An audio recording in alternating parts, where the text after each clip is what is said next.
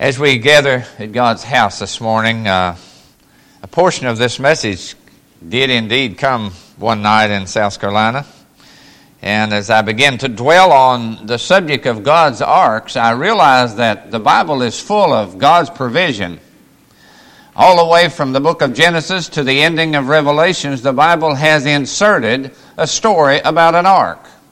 An ark that would begin by the building of an ark in Noah's day, and following on through the Bible. And that's what I want to do with you. I'd like for you to go with me this morning as we travel from the book of Genesis to the book of Revelations, and we see God intervening in the lives of many people. So we'll have some different readings this morning, but the first one will be Genesis 6:13 through 22. I'd like for you to turn there with me as I share that with you. Genesis 6:13 through 22. Would you please stand for the reading of God's Word? And God said unto Noah, the end of all flesh is come before me, for the earth is filled with violence through them, and behold, I will destroy them with the earth. Make thee an ark of gopher wood, room shalt thou make in the ark, and shalt pitch it within and without with pitch. And this is the fashion which thou shalt make of it, or make it of. The length of the ark shall be 300 cubits, the breadth will be 50 cubits, and the height 30 cubits. A window shalt thou make in the ark, and in a cubit shalt thou finish it above. And the door of the ark shall be set on the side thereof, with lower, second, and third floors shalt thou make it. And behold, I even do bring a flood of waters upon the earth to destroy all flesh, wherein is the breath of life from under heaven, and everything that is in earth shall die. But with thee will I establish my covenant, and thou shalt come into the ark, thou and thy sons, and thy wives, and thy sons' wives with thee. And of everything that is of flesh, 2 of every sort shalt thou bring into the ark, to keep them alive with thee. They shall be male and female. Of fowls after their kind, and of cattle after their kind, of every creeping thing of the earth, and after his kind. 2 of every sort shall come into the ark to keep them alive. And take thou unto thee of all food that is eaten, and thou shalt gather it to thee, and it shall be for food for thee and for them. Thus did Noah according to all the commandments, all that God commanded, and so did he. May God add his blessings to the reading of his word. Would you bow with us once again in a word of prayer? Our Heavenly Father, Lord, we bow once again in awesome wonder of the love that you have for us. A love that would send judgment. A love that would bring commending us to your service. A love that would carry us through many hard times in life. And a love would gather with us here this Sunday morning, that we might ponder the greatness of it, the awesome privilege of being a part of your family. Thank you, Lord. Guide us now as we worship, as we listen to your word, and open the windows of that special truth. In your precious name we pray. Amen. You may be seated. 4 times in God's word we see God speaking through arks. You may not recall. The common thing to think about was the ark that was built by Noah. An ark that would pronounce judgment on a world that had got so sinful that God saw there was no need of bringing them back. The greatest need of all was that God loved even those that would die. But his love would be pondering on the first minister he would call by the name of Brother Noah. And he would be the person who would build the ark and make a provision for God's salvation for a world that was so full of sin. As I begin to read this story, and I begin to realize that we're living in a world that comes parallel with the story of the ark of God that we see in this part of the Bible. We can see here that God is able to send judgment upon a world that has fallen away. God's judgment could well hang over America and the world today because of the sinful nature that we have bowed into. But I do believe that God's mercy is still reaching, that God's love is still trying to reconnect a relationship with His children that would bring about a difference in a world that's got so corrupt and so crippled with the sinful ways that have come. You have a part in playing that Noah had, and one of the things that he was to do, not only was he to build the ark, but he was to preach repentance during the building of it. And for 120 years, Noah would pause daily from the construction site and would preach about the deliverance that God wanted to give. But a deaf ear would be turned to the message, as it is often today, and we would find the world that would be lost, all but 8 people. There was Noah and his wife, the 3 sons, Shem, Ham, and Japheth, and their wives.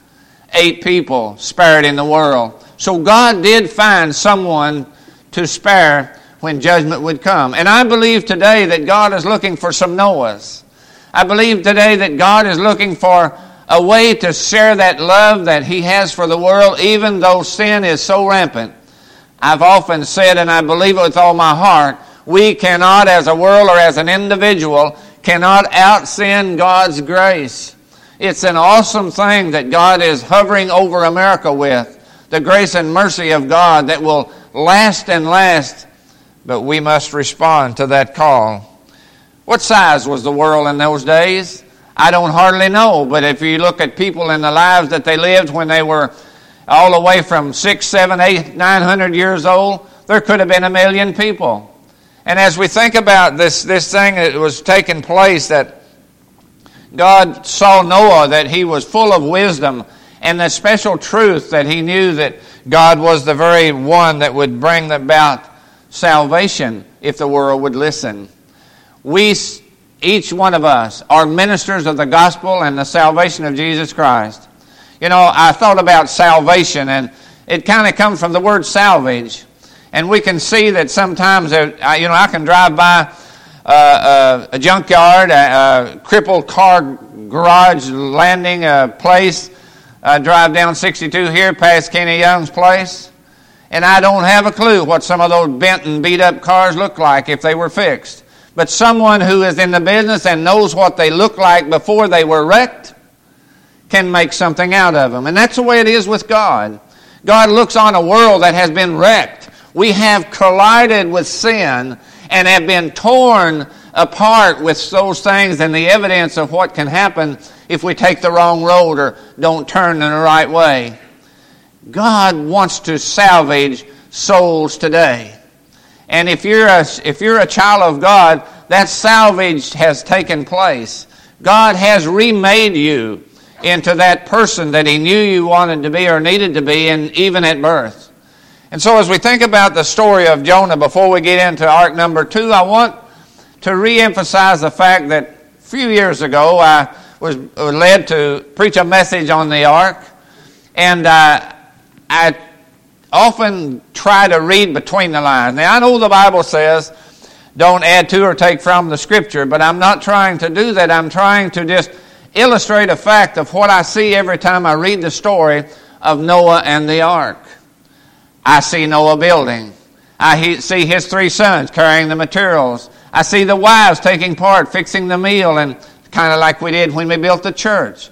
We all took part in that, all gathered together with one common concern, and that was to build God a house, a tabernacle, a place to reside when we would come. Not that He stays here after we're gone, He goes with us, but that's what's important to God. So God wanted the world to see Him, and the world was looking in the wrong direction. And so Noah began to build the ark and preached about the coming rain that was going to be. It hadn't rained before. It was foolish talk. It fell on ears that didn't understand. The world had been watered with the dew from the earth that had fallen down and given strength to the plants. So it hadn't rained before. So when he was saying, folks, it's going to rain, water is going to fall out of the sky, I'm sure if I'd have been in the crowd, I would have kind of questioned that too. But I would have hoped, I would ask Noah if I could get in the ark. I hope today, if you're not a child of God, I want you to picture the ark of safety that we'll talk about in a little while, even Jesus. That He wants you to get inside the realms of that protective wall of love before destruction can fall. And it will come to a world that we live in today. And so he continued to build. He continued to saw the timbers, to gather the wood, to be sure it was all just right. And I just love the stories that we're hearing about the ark as being built up between Cincinnati and Lexington, somewhere up there. I can't wait to see it. I want to see it. We will see it. We probably will take a van load one of these days. If you want to go, we'll keep thinking and talking about that. But I think it's an awesome thing. I think it's such a landmark. I just think it's awesome that this has happened, and our world is still letting God shine in a corner of it. So Noah continued to build. It was looking like a boat. Well, a boat needs to have water in order to function in the way it is being built to do. And so, crowd would gather. Every evening, probably an evening service, Noah would stand in the door as already had been fixed, and he would preach repentance. I'm telling you, folks, you need to get in the ark. It is going to rain, and you will drown if you do not have the safety of this ark. And so they would go home at night, leave him there, wondering why people didn't respond to the message of God. As a minister of the gospel of Jesus Christ, it seems to be a no-brainer to me for someone to be lost and the salvation be presented in such a loving way, and the choice will simply be heaven or hell, saved or lost. I don't understand, but the world is wagging in the wrong way, it seems, and that's what we see and hear. There was a young man, could have been. I'm sure there was a lot of men and a lot of women, a lot of dads and moms and children outside the ark that next day. And as Noah would preach repentance, all of a sudden it started sprinkling. A few drops of water falling from the heavens. Everybody thought, we got to rush home. My goodness, what's taking place? They all start leaving. Except this one young man, probably in his middle age, had a son about so tall, and his wife. They looked at one another and said, well, maybe we ought to just go on home too. This can't be. But as they began to walk away, the drops got harder. It all began to fall so hard that for now the little boy was playing in the puddles. You know how we like to play in the puddles. But the puddle became a skim of water all over the ground, and they were playing in it. Now it's ankle deep on the dad, and finally it rained so much that it was up to his knees, and he picks up his little boy and puts him on his shoulder. And he begins to walk away, looking at his wife once in a while. What do you suppose, honey? What do you think really is going to happen? Is this really God coming out of heaven with judgment against the sinful world that we live in? Water is deeper now. It's up to his waist, and the little boy's feet is almost touching the water. And as he continues to go, he looks at his wife and he said, I tell you what we need to do. We need to just turn around and not be too obvious, but let's just start walking back toward the ark. And so they did. Now they're in sight of the ark. The little boy on his shoulders, water plumb up to his chest. Noah, while he was on his way home, God had told Noah that it was time to shut the door of the ark. Noah, no answer. Noah, we meant to. Please open the door. We want to come in. I want to save my son. I want my family to be spared from this that's coming upon us. But it was still quiet. All except one whisper, if he could listen close. Noah was inside, just inside the door that had just been closed, on his knee praying, oh God, I have uncles and aunts and brothers and sisters and folks outside this ark that are lost. They can't get in. Can I open the door? No, it was too late. Too late for the little boy. Too late for the young family. Too late for those that had turned their backs on God and went home. Don't let it become too late for you. Don't let it be too long before you say yes to a God that will spare you from the floods of judgment that will come upon this world. Let Him save you while time is of essence. I've often said, what would you do today if you didn't have the opportunity to do it tomorrow? It was too late. The ark door had closed. But as we move on through the Bible, we move to another ark. It is called the Ark of the Covenant. The Bible says that the ark was an ark that God wanted to be built, and He gave Moses directions. You know, Abraham had lived some 400 years after the flood. Then Moses would come along later, and Moses would be the directive that God would use to build another ark. And this ark was not an ark of condemnation or judgment that would come, but it was an ark that God wanted to symbolize His presence with the people that He had been leading all the way from Egypt to the Promised Land. And the ark had, the Bible says, had in it a sample of the manna that they fed on the traveling from Egypt toward the Promised Land. It had in it the rod of Aaron that budded. It had in it a copy of the Ten Commandments that God had given Moses just days before it was built. It had in it the symbolic presence of God, and God is always wanting to show the people what they want to see. You know, sometimes we're a people, we talked about faith in Sunday school class. Faith is believing in something you can't see. God realized how hard that was in those days, and He still realizes that today. It is so hard to believe in something you can't reach out and touch, that you can't visualize or cannot see the evidence of what has been said. But the ark symbolized the presence of God. And I want you to turn with me, if you would, to Exodus 25:10. Exodus 25:10. God spoke to Moses about the second ark that would be built. And they shall make an ark of shittim wood. 2 cubits and a half shall be the length thereof, and 1.5 cubits the breadth thereof, and 1.5 cubits the height thereof, and overlay it with gold. God's symbol of His presence would be there for His people.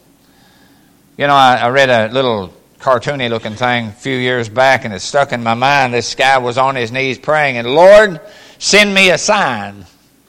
And then in the next caption, it showed this big old block falling to earth and had a sign wrote on it. God will give you a sign if you'll just pray in that direction. Ark number 3. Would you turn with me to the book of Psalms 132? And why the book of Psalms? That's before Jesus. But Psalms 132 does speak about Jesus. And I want you to look at it with me. And Psalms 132, verse 8. David said, Arise, O Lord, into thy rest, thou and the ark of thy strength. David had an insight, a divine revelation of what the ark of God would come to be in the third census, and that was it would be Jesus. The ark of safety that we can enter and be saved from the condemnation that comes upon the lost. It's in the hands of Jesus. You need to be a part of that family. You know, God is so fond of having you being a part of His family. He didn't need another family. He just needed a bigger one. And He wants you to be a part of it. And as we look at the third ark, we can see then that it certainly depicts the fact that Jesus is that third ark that we can be able to enter into and be saved. And God's grace is so there. You know, it says in the Bible that Jesus Christ was the incarnate God. He was the flesh with us God. But I want you to turn with me to Revelations then, the fourth and the final ark that I want you to look at with me. Revelations 11, 19. 11 verse 19. And the temple of God was opened in heaven, and there was seen in the temple the ark of the testimony, and there was lightning and voices and thundering and earthquakes and great hail. The last ark that we see today is the most important ark of all. It's the ark that shows us the gates of heaven, the place that you can go. If you have realized God's ark in the ark of His presence, God's ark in the ark of His Son, Jesus, God's ark in the ultimate, and that is the day that we leave this life and enter heaven's gate. I've said all of this morning to tell you how important it is to be ready when Jesus comes. The song, I love it. Say, will you be ready when Jesus comes? Been washed in the blood? I want to ask you this morning, do you know Jesus Christ as Savior and Lord of your life? Have you been to Jesus lately and just tell Him how much you love Him? You won't be there very long until you hear Him say, I love you too. You've heard me say it 100 times and less. I often wake up and see on the clock 3:16, and I know that's God saying, I love you. And I so quickly say, Lord, I love you too. For God so loved the world that He gave His only begotten Son, that whosoever believeth in Him would not perish, but have everlasting life.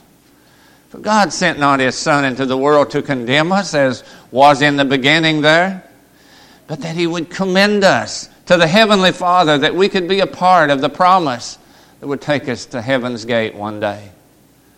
To go to heaven, you must be expected. Arrangements needs to be made. You must be packed and ready when Jesus gives the call. Say, will you be ready when Jesus comes? Are you ready today for life to come to an end? Oh, it may not for many years, but it could in moments. We read every day, the papers and the radio news simply says that someone stepped out into eternity and maybe without Jesus. If you know God, just know of Him, that's not as much as knowing Him as a personal Savior through Jesus Christ. What is the need today? Do you know Jesus? Is He dear to your heart? Is it good to gather to worship a living God? May God bless you. Let's pray. Our Heavenly Father, Lord, we thank you today for your salvation. We thank you today for that promise that said if we just put our trust in you that we can go to heaven one day. And I long to hear that call. To hear the words that you may well say, well done, thy good and faithful servant. Being faithful just over a few things, but now glory has come. And I just pray, Lord, this morning that if someone here that doesn't know you, has not been saved, or has a question about salvation, that today that matter could be settled and we can know that we know that Jesus is the answer for everything in life. Guide us, O God, in this your invitation time. In your precious and holy name we pray. Amen.